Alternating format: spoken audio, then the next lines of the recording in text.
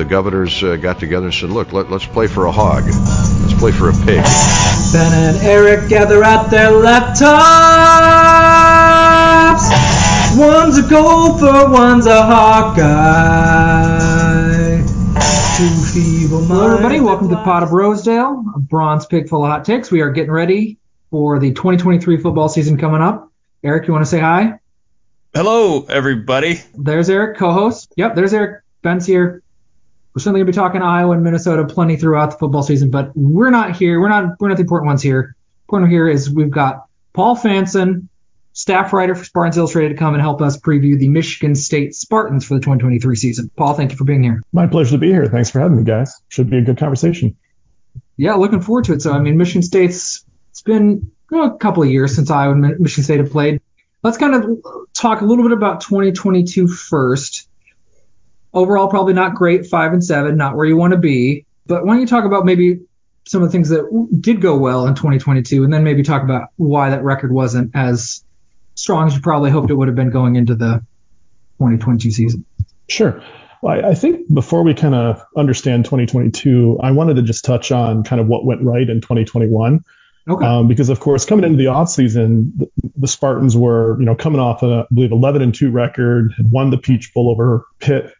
Although that game was a little bit underwhelming because we had a lot of guys skip the game for the NFL draft, and it was not the prettiest football game if you actually watched it.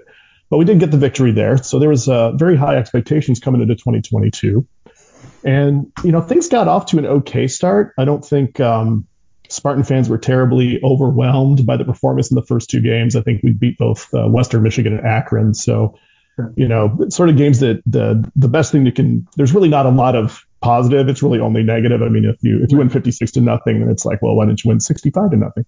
Right. But the problems started to mount kind of in the beginning, and it was really, I hate to use the excuse of injuries, but Michigan State had a lot of pretty significant injuries that kind of mounted over their first few weeks. Most notably in the first game, we actually lost probably our best linebacker, Darius Snow, who went out with a very nasty lower body injury. And it's still not maybe 100% recovered now. Like I expect to see him this fall, but that was a big blow. And then we also found out much later that actually quarterback Peyton Thorne got dinged in the second half of the first game. And so over those first couple of weeks, those injuries kept mounting. We eventually also lost our top wide receiver, Jaden Reed, to, I believe he actually slid off the field and his back hit the opposing bench, causing some sort of laceration. So he was out for a couple of weeks, and it kind of snowballed. And so we got into that third game, was a road trip to Washington. And I'm not sure if you guys have seen some of the stats of Big Ten teams trying to play out on the West Coast in the regular season. And it's pretty abysmal for the whole conference, quite honestly. It's a thing that's been documented. I think I've probably mentioned once or twice to Eric before, and he's a bit skeptical, but it's a lot harder going west than going east. Iowa's record going out west has been pretty disastrous as well, and the Rose Bowl, and just not pretty. So I can relate. Yep. So that game went very, very poorly. They just, Washington just lit up the Spartans in that particular afternoon or evening here, as I recall. But then the injuries continued to mount. We wound up losing. We basically lost our best safety, and kind of the captain of the defense, Xavier Henderson, went out. We lost our best D lineman in Slade, who was out for a while. The offensive line was banged up from the very beginning. And then we had that one guy named Kenneth Walker III. Maybe you've heard of him. He's pretty good, and he was also in the NFL last year. So all of those things together kind of added up for a very rough beginning of the season last year, which I think Eric's the Minnesota fan, right? I apologize. Right. Yep. That's right. Yep. So we just want to, I expect a nice fruit basket for the Spartans' performance against Minnesota last year. Before that game, I had predicted Michigan State to destroy the Gophers, and I was completely wrong about that. Paul, I don't know how many Gopher fans you've met, but they tend to be pretty fatalistic. We're defeatists. We're just made that way. Well, I hope we gave you a nice boost of confidence and joy that day. Yeah, that was bad. It was that before that point I was ragging on Minnesota because I thought they had a pretty weak non-conference. Colorado was maybe the best team, but that was a really bad Colorado team last year. But then the hype started to go crazy after that, just utter domination. The wheels fell off. So yeah, you mentioned Kenneth Walker, who's now a Seahawk. Thank you for that. You're welcome. But I was looking at usage, and it was just, and this must be maybe it's a Mel Tucker thing, and maybe kind of implying it's also personnel, right? So 2021, Michigan State definitely ran more than they passed by a good mark. I think 54% of the time they ran. In 2022, that switched a bit because you don't have Kenneth Walker anymore, and all of a sudden the Spartans pass somewhere like 54% of the time. Is that simply just go wherever the personnel and the talent is? You have a couple of great wide receivers, Peyton Thorne's fighting injuries, but a pretty solid quarterback. Is that really the product of just, hey, we got to do whatever we think is going to work in any given year? I think it's a little bit of both. And some of it was just the running game never really got off the ground last year. And I think I mentioned a moment ago that the offensive line was banged up literally from the spring game. And they really never quite got traction. And so I think they tried to run on first down. And when you get, a yard every time, then you wind up throwing the ball a lot. So I think it was really just, and they had several running backs, but, they had 3 or 4 that played. But sometimes when you have 4 running backs, you don't have any. And I think that was the case that last year. I can just tell you as an Iowa fan, just because you struggle to run the ball doesn't mean you can't just keep running the ball and keep running the ball. It's a choice you can make. You can never expect it. Yeah, it'll work better. That eventually you'll get 4 yards. Yeah. Eventually, once or twice. And you can't throw any interceptions when you're running the ball. It's very safe. So you mentioned Peyton Thorne. He's at Auburn now, right? How do you see the quarterback? Is there the competition? Do you think it's pretty settled at this point? Yeah, there's there's 3 scholarship quarterbacks on the roster. One of them is a true freshman, Sam Levitt. So, his name's been tossed around, but, I don't expect a true freshman to roll in, off the high school ranks and start.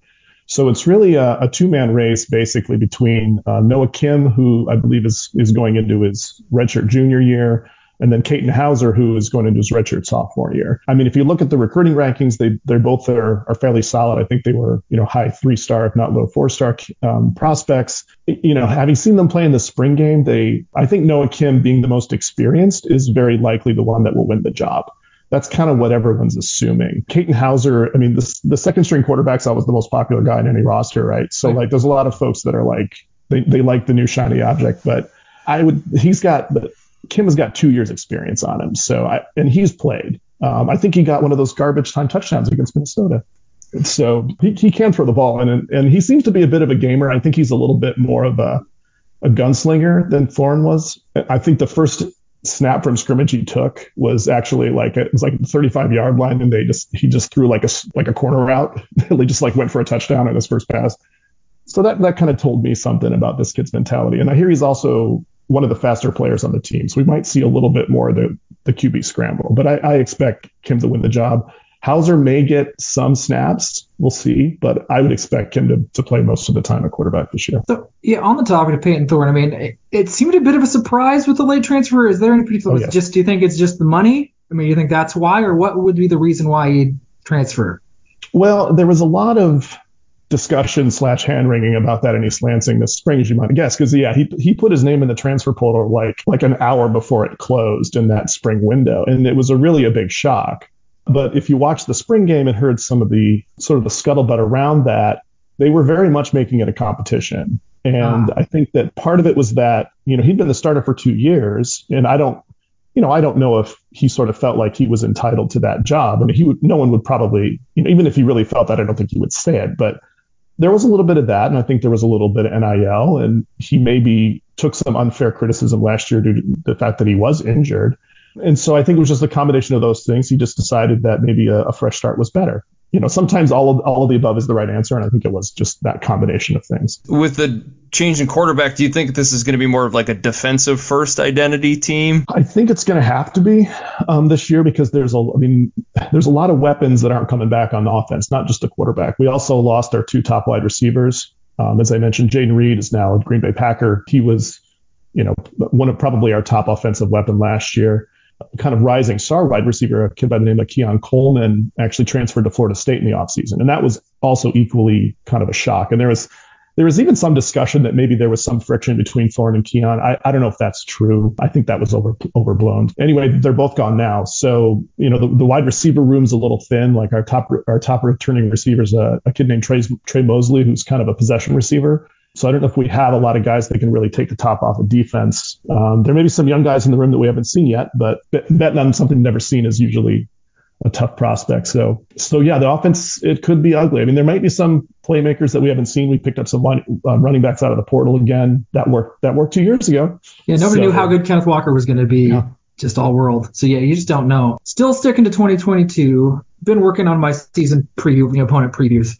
And it stuck out to me, Michigan State's pass defense. Last in the Big Ten with 2 interceptions, which is a real low number. That is just not a lot of turnover. Yeah, it's not great. And just giving up. And you got some good passing. If you're in the Big Ten West, you might have been okay. There are not too many great passing teams in the Big Ten West. You'd have been all right, probably. A lot of great passing teams in the East. It just looked like a lot of third down conversions given up. And just, it was that a product of pass rush, secondary? I mean, what do you see as the biggest reason why maybe they struggled in the pass defense realm? Well, the pass defense has been a problem for a few years now, and it is a concern, especially since if you go back to some of the more, I don't want to say elite, but I mean, we had 10 years ago, we won the Rose Bowl, and that was a very good set of teams under Coach D'Antonio that and the secondary was kind of the heart of the defense back then. And it's really kind of hard to figure out what has changed because some of the coaching staff is, in fact, the DB coach actually went to Florida State. Harlan Barnett, as the defensive coordinator, is now back.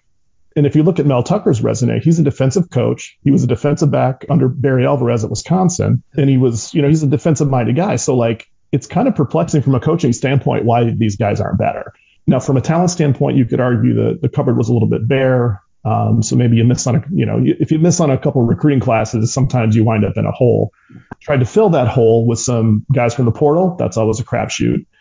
But yeah, I mean, it is a bit of a puzzle. And I mentioned last year that when Xavier Henderson went down, our kind of senior safety, who was very much the heart and soul of the defense, I think that right before that Minnesota game, and they were lost. It looked like they had never played football before back there. Oh, so they're out of position. They're just not quite where they should be. That kind of thing, the communication and being in the right coverage. I think there was a lot of problems with that. Hopefully it gets better this year. As I say, I think the coaching staff should know what they're doing. So I don't know. And it's one of those things, as the coaching staff, you at least, being that it's August and we're all optimistic about our teams, you think maybe this year it'll be better. That brings up an interesting question. So Mel Tucker, he signed a big deal, right? Like a 10-year.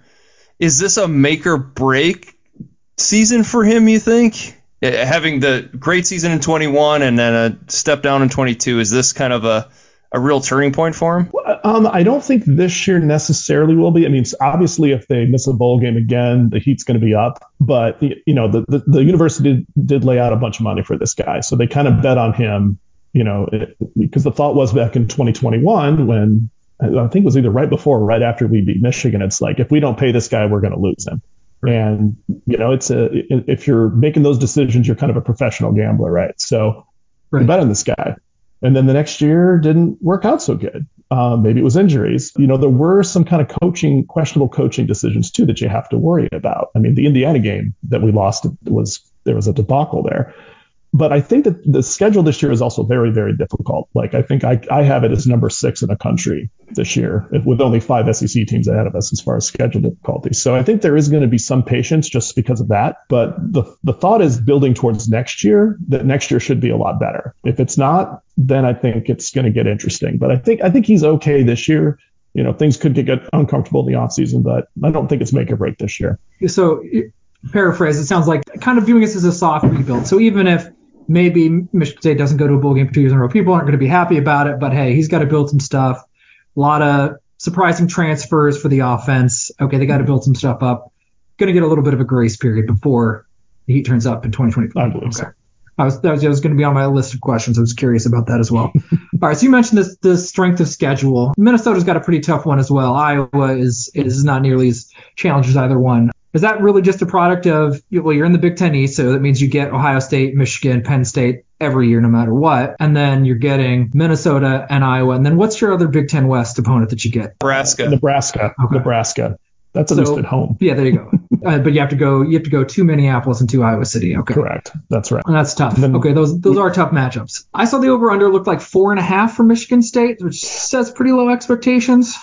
Yeah, it depends on where I've seen it at 4.5, but that's with the money line it's a little bit skewed. But I think 5.5 I've seen where the money line's more even on both sides. So I actually do my own data analytics and some actual simulations of the season. And if I run through the numbers in a pretty rigorous fashion, I get an expected number of wins of 5.48. So yeah, 5.5 seems right about right. So if I saw it at 4.5, I should probably jump that over 5.5. Yeah. Got it. Interesting. And part of the problem is then you've got Washington at home, and Correct. they're now riding that preseason hype of a top 20. So it's pretty tough if you're an offense looking to gel. So on that defense getting better, are you just hoping for, probably not a sea change schematically, but just better injury luck, better health from the secondary, another year of seizing those guys that maybe were getting out of place occasionally, that starts to become less and less? Is that the hope? Yes, I think there's a couple things could help. One other problem that we had specifically at the end of last year on the defensive line, you mentioned the pass rush being an issue, and I'd have to go back and actually look through some of the numbers. The pass rush was pretty strong early in the year, and it kind of faded away. But the combination of injury and then, of course, I'm sure you guys remember the incident in the tunnel, and basically almost all the guys that got suspended because of that incident were on the defensive line, the majority. So they were running basically they had 3 D tackles on the roster towards the last 2-3 games. Ooh. So they were just paper thin back there. But there's a lot of reason for optimism on the defensive line going into next year because everybody's healthy, everybody's back from suspension. And they've picked up some pretty good looking candidates from the portal, and they even got some incoming freshmen that look pretty good. I actually had a chance to talk to some of those kids at one of the media opportunities 2 weeks ago, I believe. And there's a lot of reason for optimism. I think that group could be pretty solid. And again, if Big Ten football or football in general, if you got a good defensive line, that band-aid over some problems in this, and even in the secondary. Oh, for sure. So you mentioned the incident in the tunnel. Do Michigan State fans just hate John Harbaugh? What's the sentiment towards him and just the Wolverines as a whole? Is it? I mean, because I'm a Minnesota guy. We have a lot of animosity towards Wisconsin, not so much Iowa, but a lot towards Wisconsin. I'm just curious, how is it on your end with Harbaugh? How much time do you have, Eric? I mean, there's a lot of interesting historical complexities in the relationship between the two universities. I mean, Jim Harbaugh is kind of, I don't know, he was just kind of an annoying goofball up until a couple of years ago, quite honestly.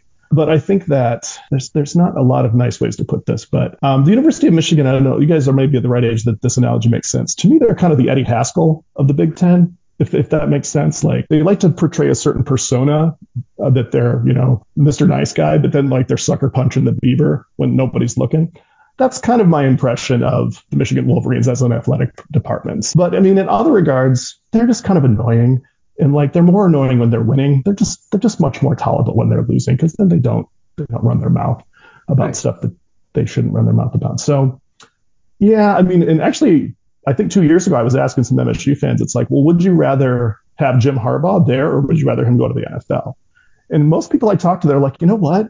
We kind of like the devil that we know, because I frankly never thought he was going to beat Ohio State till 2 years ago. And then 2 years ago he did. And it's well, it was snowing. I don't think that that's going to happen again in the next decade. And then last year it's oh, well, crap. Now I have to question Ryan Day if he knows actually what's going on over there. So, yeah, they're annoying. They're going to be good this year. And that's unfortunate, because they're just going to run their mouth. And well, he was supposed to be suspended, and then he's not serving the suspension. There's just a lot of weird things about what's going on over there. I don't quite get it. Yeah, I mean, now the penalty for lying to the NCAA is being threatened with suspension, but then actually serving a suspension. Yeah, but I mean, that's kind of the way they roll. It seems like the penalty, the actual crime there was he essentially interfered with an investigation and lied to the NCAA. They don't like that. The actual infraction wasn't that big of a deal. I mean, it was just contact with a recruit when you weren't supposed to. That happens sometimes. Yeah, and there's even some people that are saying this is his last year in Ann Arbor. I don't know if that's true. And that there's also rumors the NCAA is going to come back with something tougher next year. Yeah, I don't know. It's hard to say. There's always something weird going on in that. This is more a demography question, but I mean, the distribution of Michigan State fans in the state of Michigan versus Michigan, I mean, is it pretty mixed? I mean, obviously you go towards Ann Arbor. I'm sure it's super concentrated, but outside, is it just intermixed? How's that like? I mean, is it? It's pretty intermixed. I'd say that Ann Arbor being closer to Southeast Michigan, where the kind of population center of the state is, you tend to get a little bit more of a concentration of Wolverine fans there. Michigan State fans tend to be more separated. I mean, the other kind of cultural divide is that, Michigan State is a land grant school. So it's very much was founded with that kind of, ag background. And so as you get farther, towards away from the city, you get more into the agricultural lands. And so you can have more Spartans in that area, but it's still pretty mixed throughout. And then there's the folks that didn't attend either university that, like to root for whoever's winning. So there's a lot of Michigan football fans and Michigan State basketball fans. I think there's a non-zero number of those folks.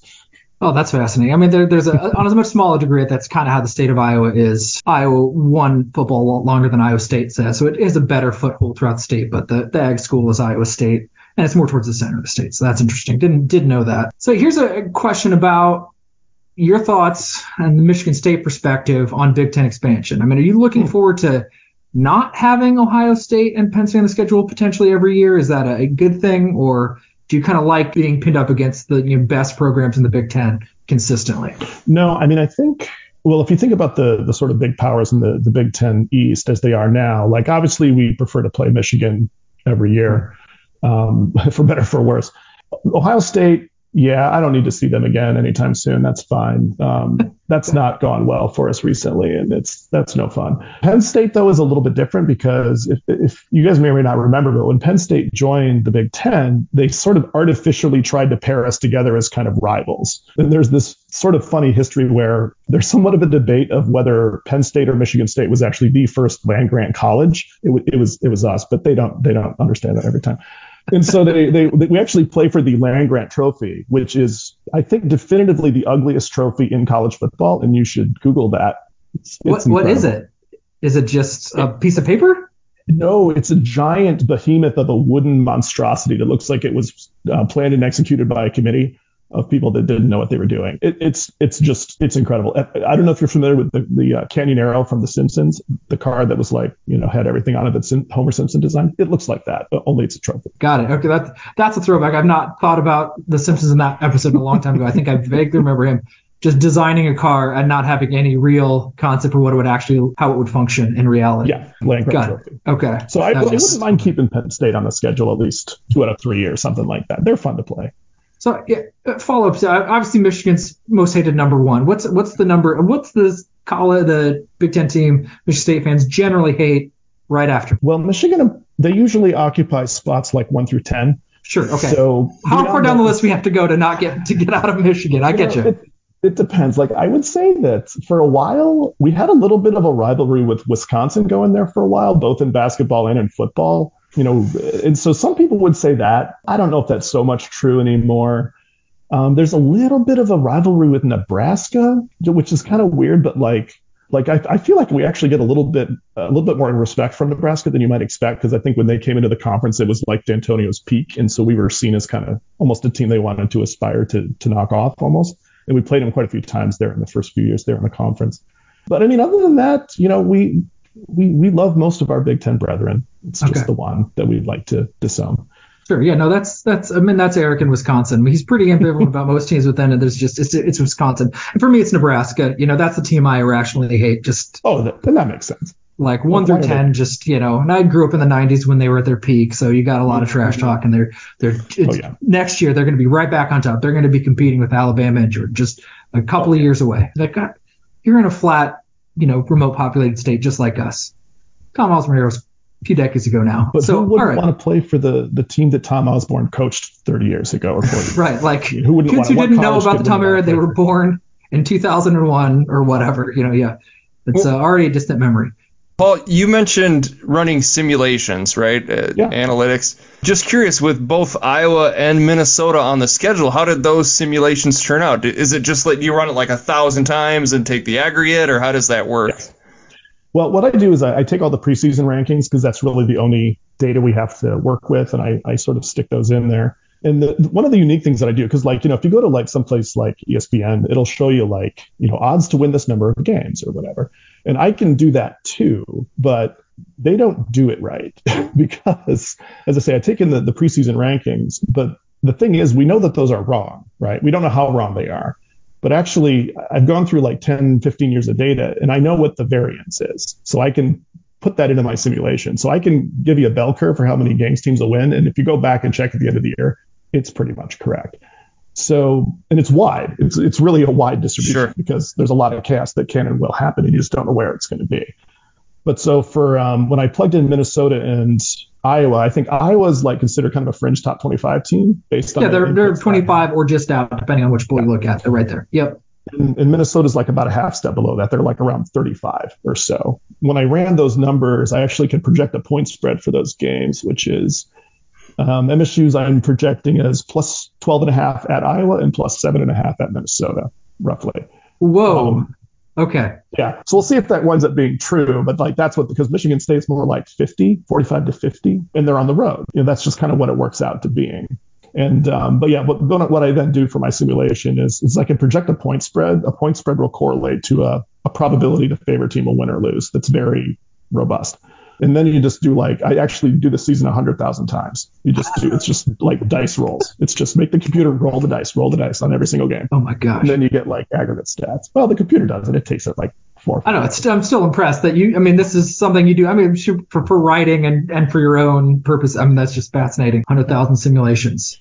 Well, I'm an engineer after all. That helps. Yeah, hard data. So you're getting what you think the real. So how would your system compare? So you're talking about FPI, or when you say ESPN, FPI. Yeah. How does your system compare to FPI? Just a high level. Obviously, we're not all smart engineers. Well, the thing that's kind of funny is that at the end of the day, almost all of these systems, the way I view it is the Vegas spread is really the gold standard.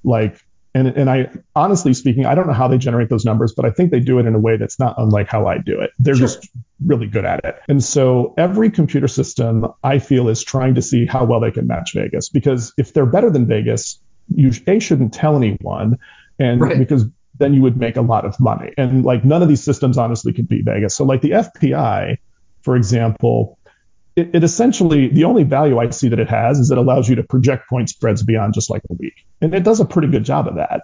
It's sort of all of these computer systems sort of just tell you different flavors of the same information.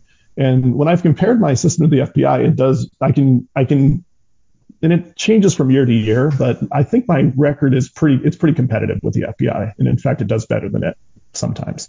And sometimes I'll take both my system and its system and combine it, and then you get some sort of more, if they agree, then you sort of have maybe a slight advantage over Vegas. I was going to say, does your system predict what the Big Ten championship game is going to be? Who's in it? Who's playing? I can give you odds on that. Yes, I have.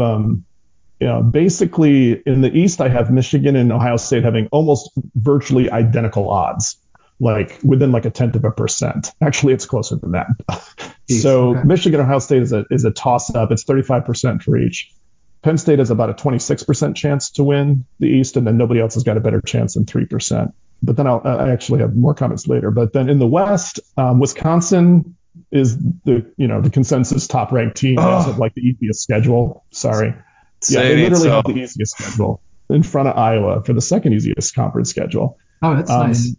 So I give Wisconsin a 41% chance to win the Big Ten West, and Iowa a 28%.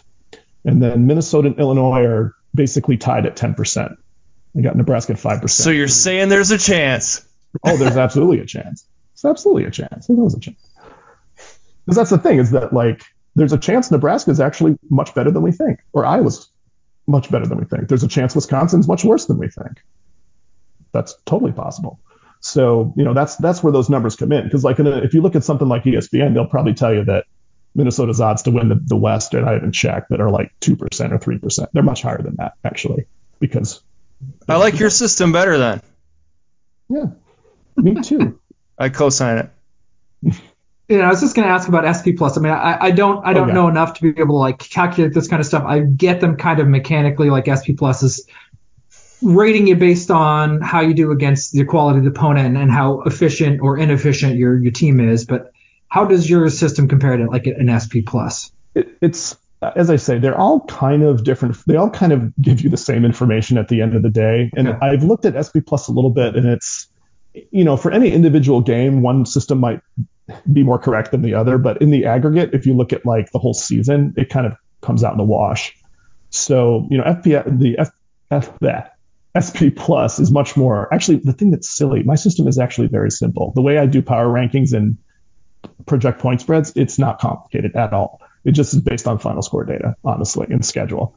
But it works fairly well. And so I think that it's funny that something like SP Plus can take all of this data and crank it through the meat grinder, and you still get a burger at the end of the day. And it tastes pretty much the same. Well, if you've got any hot gambling tips for us, just shoot us an email on the DL. Okay.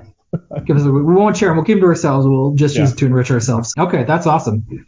I always like, there's so many different versions of it, but I always like when we think, oh, Vegas is wrong. We think this point should be 2 points higher. And you're looking for those just like incremental advantages. It doesn't take much. You just need a little bit of an advantage, and you can turn that into money. But all right, we kind of are angling towards now the 2023 season. We've kind of talked about the expectation for Michigan State. You already kind of said 5.5 is kind of where you see the numbers landing for Michigan State. I mean, if you had to pick an actual number for Michigan State wins 2023, where are you at and why?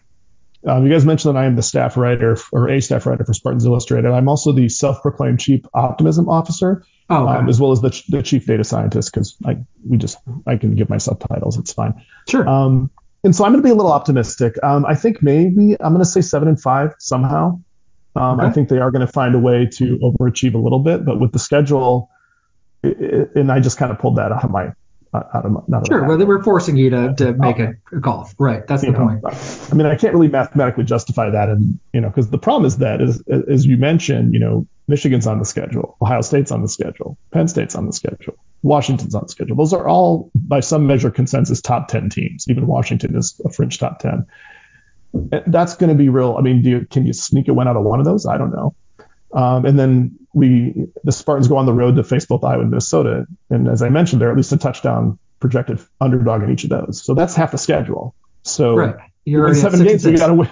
We got to win one of those and then somehow find a way to win all the rest. I'd like to think that they'll do that. And as I say, I'm an optimist, so I'll go ahead and say we'll somehow find a way to win all of those other games and then pick up at least one upset of the games I just mentioned. No, this is the season for optimism. All the players have really improved. They dropped body fat. They've added muscle. They're really looking great. All of them. Everybody's had great camps, spring camps, fall camps. Just been great. No, that's the season we're in. And I can kind of weave a story. If you look at the schedule, the Spartans open with Central Michigan and the Richmond Spiders from the FCS. And, you got to think you'll win those two. And then Washington comes to town week 3. And the way that sets up, though, because we mentioned the sort of body clock issues going from east to west. Well, coming from west to east is not fun either. And unfortunately, that game is not a noon kickoff on the East Coast. Like, I don't know who thought that was a good idea to actually accommodate the visitors. But I do think there's a chance that the Spartans could come out and play well and upset Washington. And having talked to some of the players, they seem to have that game circled a bit. Like, they felt like they didn't play well in that game at Washington, and they're kind of mad about it. So I've actually on our rivals message boards went on the record saying I think I predicted upset there. Okay, again, that's an optimistic 6 wins. Yeah, but yeah, that could be it. And then you're 3-0, and I think we got Maryland after that. That's winnable. And you got swagger. You could start out 4-0, and then you're like riding really high. Then you just need to win 3 of the last 8 at that point. And then we'll be probably ranked for no reason, and then everybody will get excited. That's just 4-0 votes. Where I mean, people don't have the bandwidth to pay attention to college football enough to like meaningfully rank teams. It's like why bother to do that? Right. Like, I care a lot, and it's a struggle to keep up with all the Big Ten games, let alone like pack. And that's the thing. I am looking forward to USC, Oregon having to come to the Big Ten for like a noon kickoff in November at 10 a.m. Great. That part will be fun. Like them having to just deal with that. That is, I do take a little bit of pleasure in that. That's one of the overall, I can't justify expansion of the Big Ten being great for college football in quotes. It's bad for college football, but that part will be fun, at least. Seeing shivering people living in LA having to deal with snow and freezing cold heads. I know PJ Fleck, he coached in Michigan, Western Michigan. Is there any history with the state of Michigan with PJ? How do you all feel about our head coach? Oh, I'm kind of neutral towards PJ. He was at Western Michigan. I think the Spartans played them a couple of years, and I feel like his teams were pretty competitive. Like they were tough to beat. He liked rowing the boat. I remember that. Does he still row the boat? Is the boat? Oh yeah, that's a thing. Good. He's never stopped. I think to not be rowed. $1 million it cost to bring that over to the university. I forgot about that. Well, the city of Kalamazoo appreciates it, definitely. Yeah. Well, he was pretty much Iowa plays Western Michigan this year, and he was pretty much Western Michigan's best coach ever. Yes. So that's true. He's a good coach. I don't think I like him very much, but I can't deny that he's a good football coach. finally got Paul Bunyan's axe back in Minneapolis. And Eric appreciates that. Well, even though Eric does not like his shenanigans either, Eric's playing cool, but Eric finds him a wee bit embarrassing. I don't know what you're talking about. I love our head coach. Everything he does makes me smile. A little sarcasm there. No, appreciate it. Appreciate you talking to you. Thank you so much. Look forward to a good season. Big Ten's going to be different next year, right? So I guess savor what it is now. Who knows what it's going to look like next year or the year after that? Yeah, that's true. We don't even know opponents. You can't game plan for 2024. You can't run simulations. You don't even know who they're playing yet. I'll tell you, I spent a week of my time in a rabbit hole trying to figure out like the 2 years after the 2 years that were announced and how they were going to do that, and was this crazy logic puzzle that I couldn't solve. And I'm really glad I didn't spend more time on it now that they've completely nuked next year's schedule already. So at least I have that going for me. But yeah, it's going to make scheduling fun. And I do actually have a quick dark horse candidate in both the East and the West. Okay. Yeah. Love to hear it. I actually am going to pick, even though I told you the stats don't agree with this, I'm going to take Penn State in the East. Because I think Ohio State's going to stumble, and I think Penn State will find a way to beat Ohio State in Happy Valley. Penn State will find a way to beat Michigan in Happy Valley, which will give them the tiebreaker. I'll take them in the East, and I don't think you guys are going to like this, but I'm going to take Illinois in the West, just because Bielema is a weird dude, but he can coach for better for worse. But they lost so much of their secondary, so Illinois is shocked by just how good their pass defense was. Basically as good as Iowa's last year, and I just think it falls back, and they also lose Chase Brown, losing a great running back.